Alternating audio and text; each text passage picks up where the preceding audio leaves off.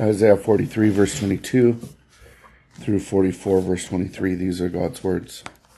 But you have not called upon me, O Jacob, and you have been weary of me, O Israel. You have not brought me the sheep for your burnt offerings, nor have you honored me with your sacrifices.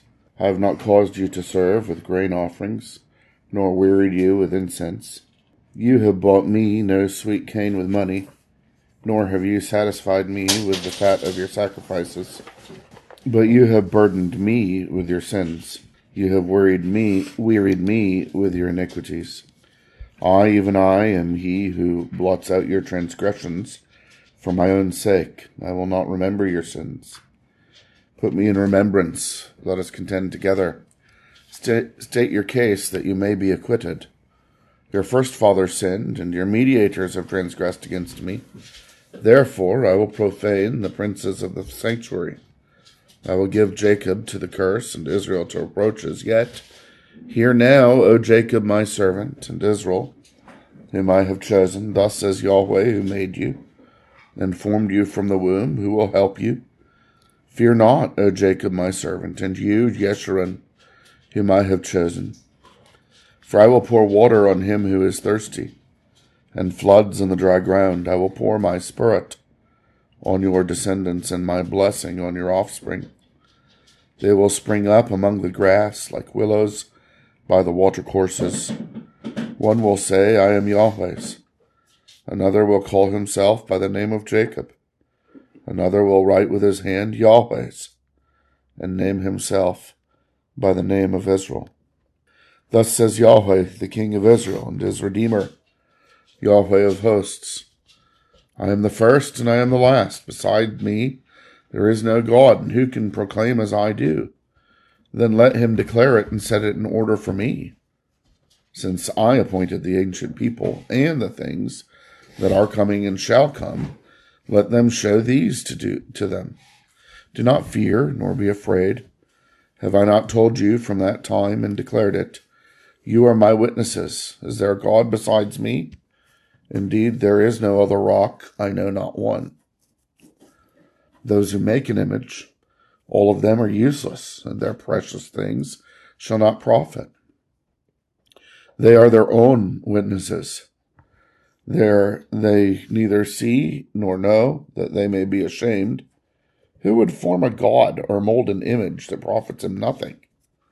Surely all his companions would be ashamed, and the workmen, they are mere men.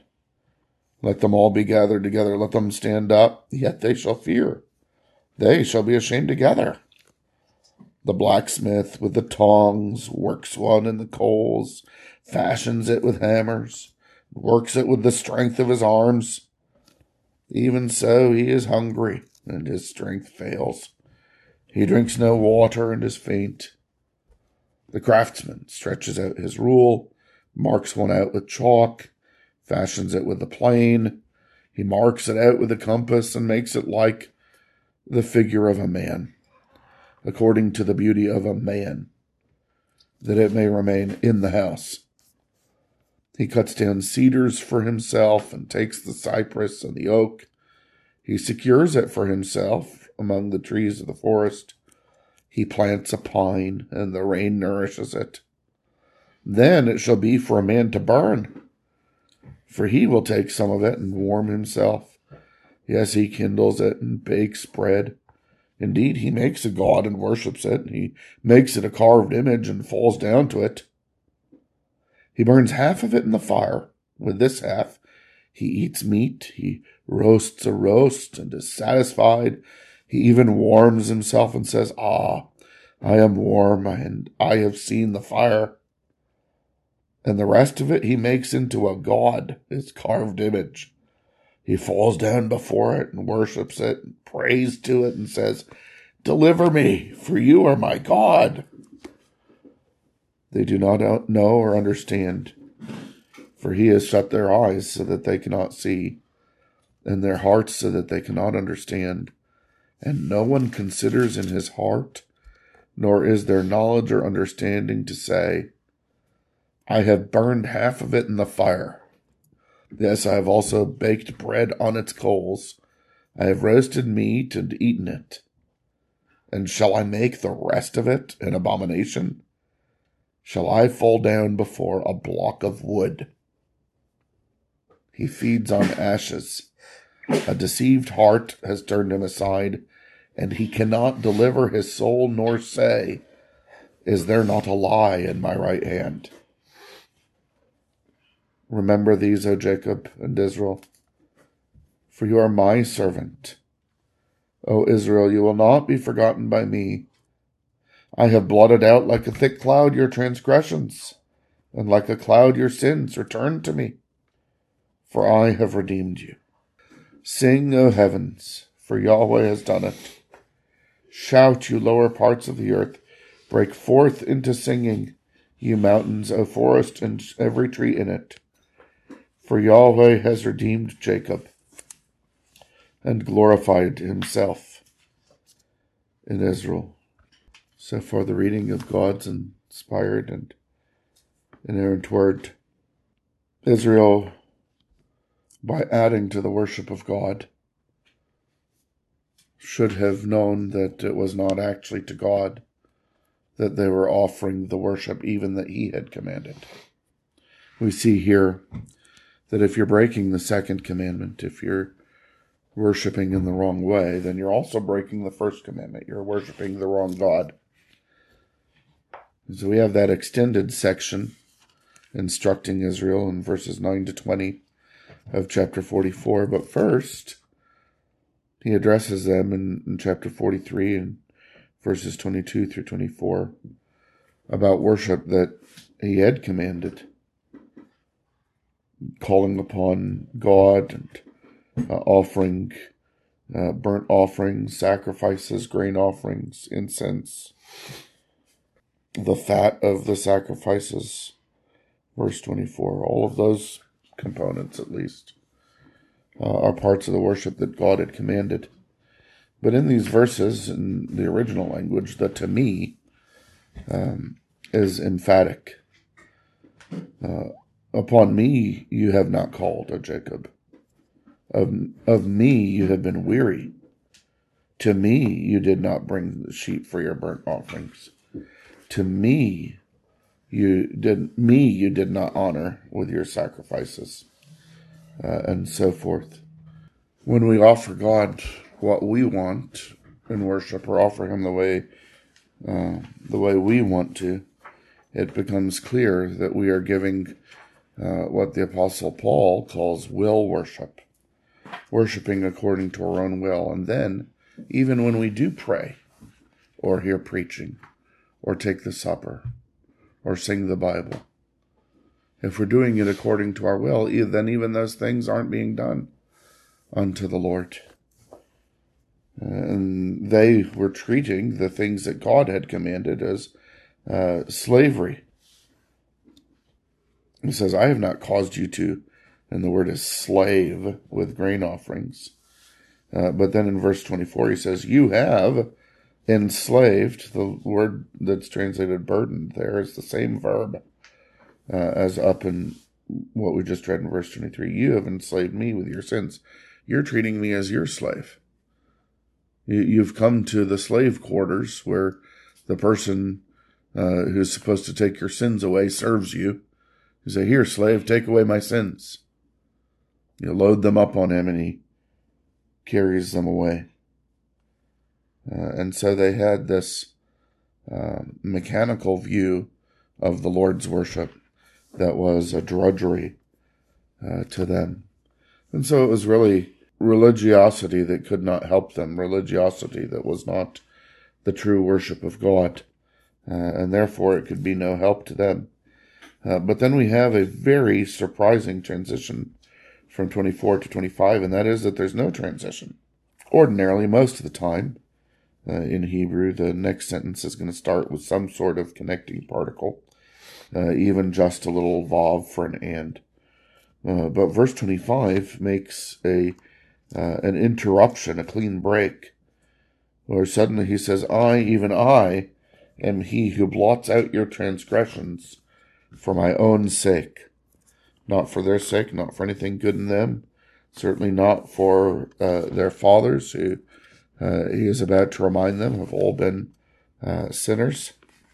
And so he says, I will blot out your transgressions for my own sake. I will not remember your sins. And then he calls them to court. Put me in remembrance. Let us contend together. State your case that you may be acquitted. Well, we already know what the verdict is going to be because the judge has decided that they're going to be forgiven. But the case that they begin by stating is not very good. Your first father sinned. Your mediators, those who have gone between, who have been the representatives between them and God, have transgressed against me. So from the beginning, whether this is from Adam or Abraham or Jacob, from the beginning, you are sinners, and the best that you have had, the ones who are the interpretation of Israel to me, they have all been sinners. Therefore, he says, I will profane the princes of the sanctuary. I will give Jacob to the curse and Israel to reproaches. Israel are not going to be according to their fathers or according to their mediators anymore. This is one of the themes of the book of Isaiah, that there is going to be a shoot that becomes a new root. We had some 33 chapters or so ago, 32 chapters ago, that the shoot from the stump of Jesse is going to be the root of David. He's going to make a new start, and that's the language with which he continues now in chapter 44. Yet hear now, O Jacob, my servant, Israel, whom I have chosen.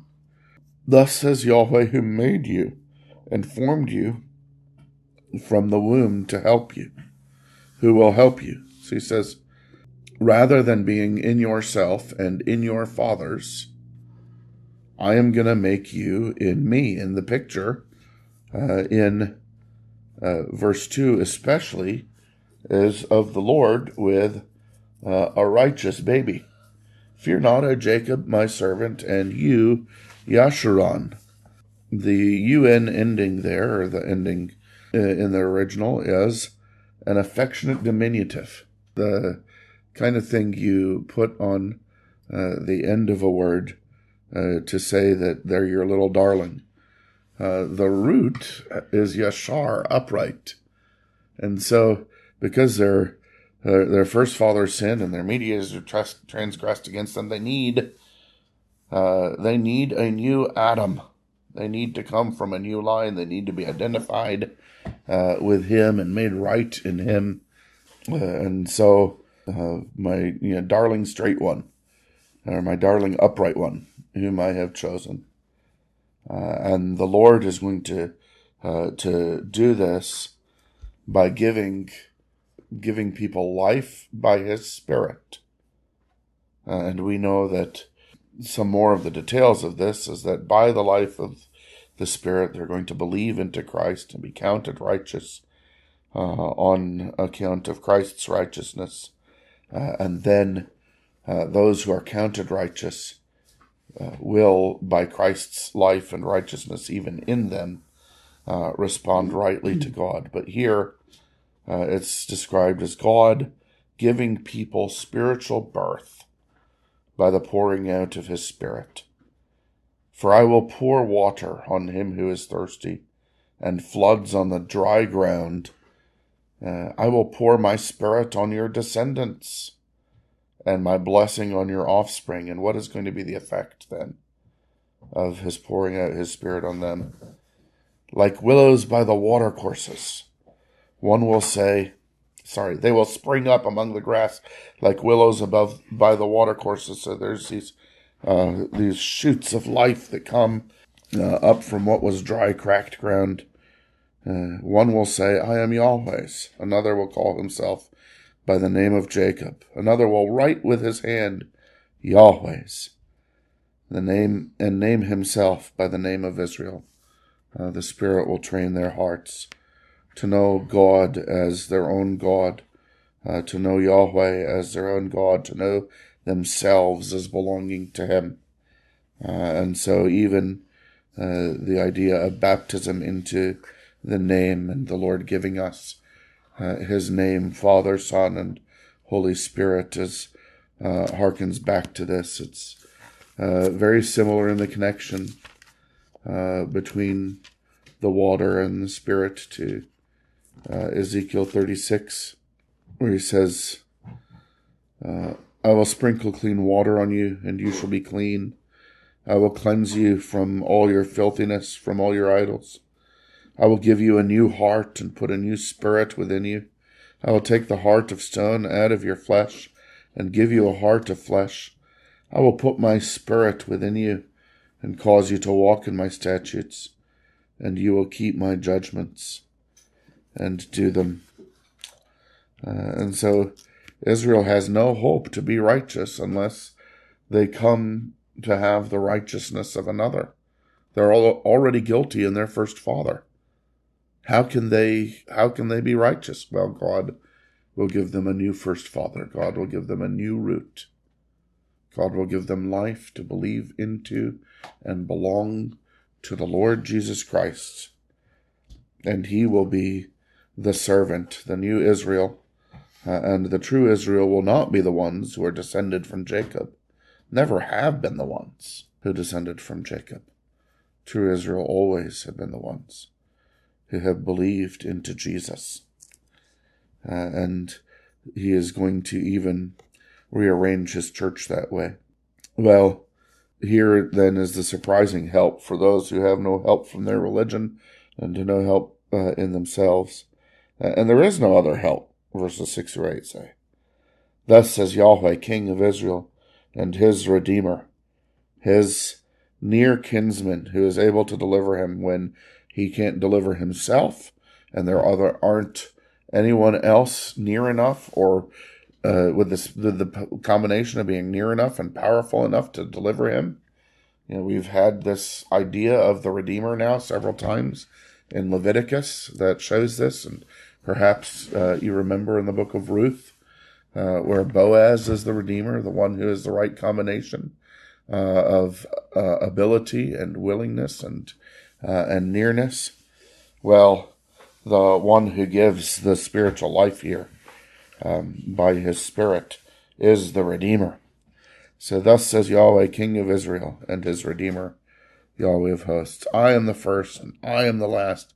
Beside me there is no God. Several times now in the book of Isaiah, the idea of being able to tell what was from of old or what will come at the end are the challenge for who is the true God. And he says those things here, but now he says them in connection especially to who was chosen to be redeemed and who will have been redeemed when the Lord is done. And so God gives the whole scope of all of the history of everything now in terms of his redemption. And the first thing was that he chose to redeem. And the last thing is that he will have finished redeeming. And all in between, there is no other Redeemer. Or in the words of the last of verse 8, there is no other rock. And he'll be worshipped forever. For you have redeemed us by your blood and made us kings and priests to our God. The song in Revelation harkens back here to Isaiah 44, among other places, praising God as displaying himself as the only true God, the only God who is, by his redemption. And so certainly we may rejoice that he has given us to know this of him and redeemed us, and praise him for those things. And we mustn't set our hope upon or find our help in anything or anyone else, lest we put them in a place that God especially uses to display himself as God alone, which makes verses 9 through 20 not just tragic and ridiculous as we can see them, but also so horrible that they would worship God in this way with these images that they mold, images that cannot overcome the one who makes them, or cannot surpass the one who makes them. Anything we come up with is going to be dependent upon us. We can't depend upon it. We can't be delivered by it. Here, the blacksmith, it's taking too long. He misses a meal, and he starts running out of steam. The craftsman's trying to come up with the highest thing that he can think of to make an image of, but the highest thing he can think of is man. And so he makes it according to the beauty of a man. And not only can it not surpass, is it limited by the one who's making it, it's also limited by the materials he's making it out of. In this case, the cedars and the cypress and the oak and the pine, and even for producing it, he depends on God to provide the rain to nourish it so that it grows. If God doesn't give rain, it dies as a shoot. And once it's grown, he burns up a bunch of it because he can't afford to waste the fuel. So he's got cooking fuel for his fire, and he's got heating fuel to keep himself warm.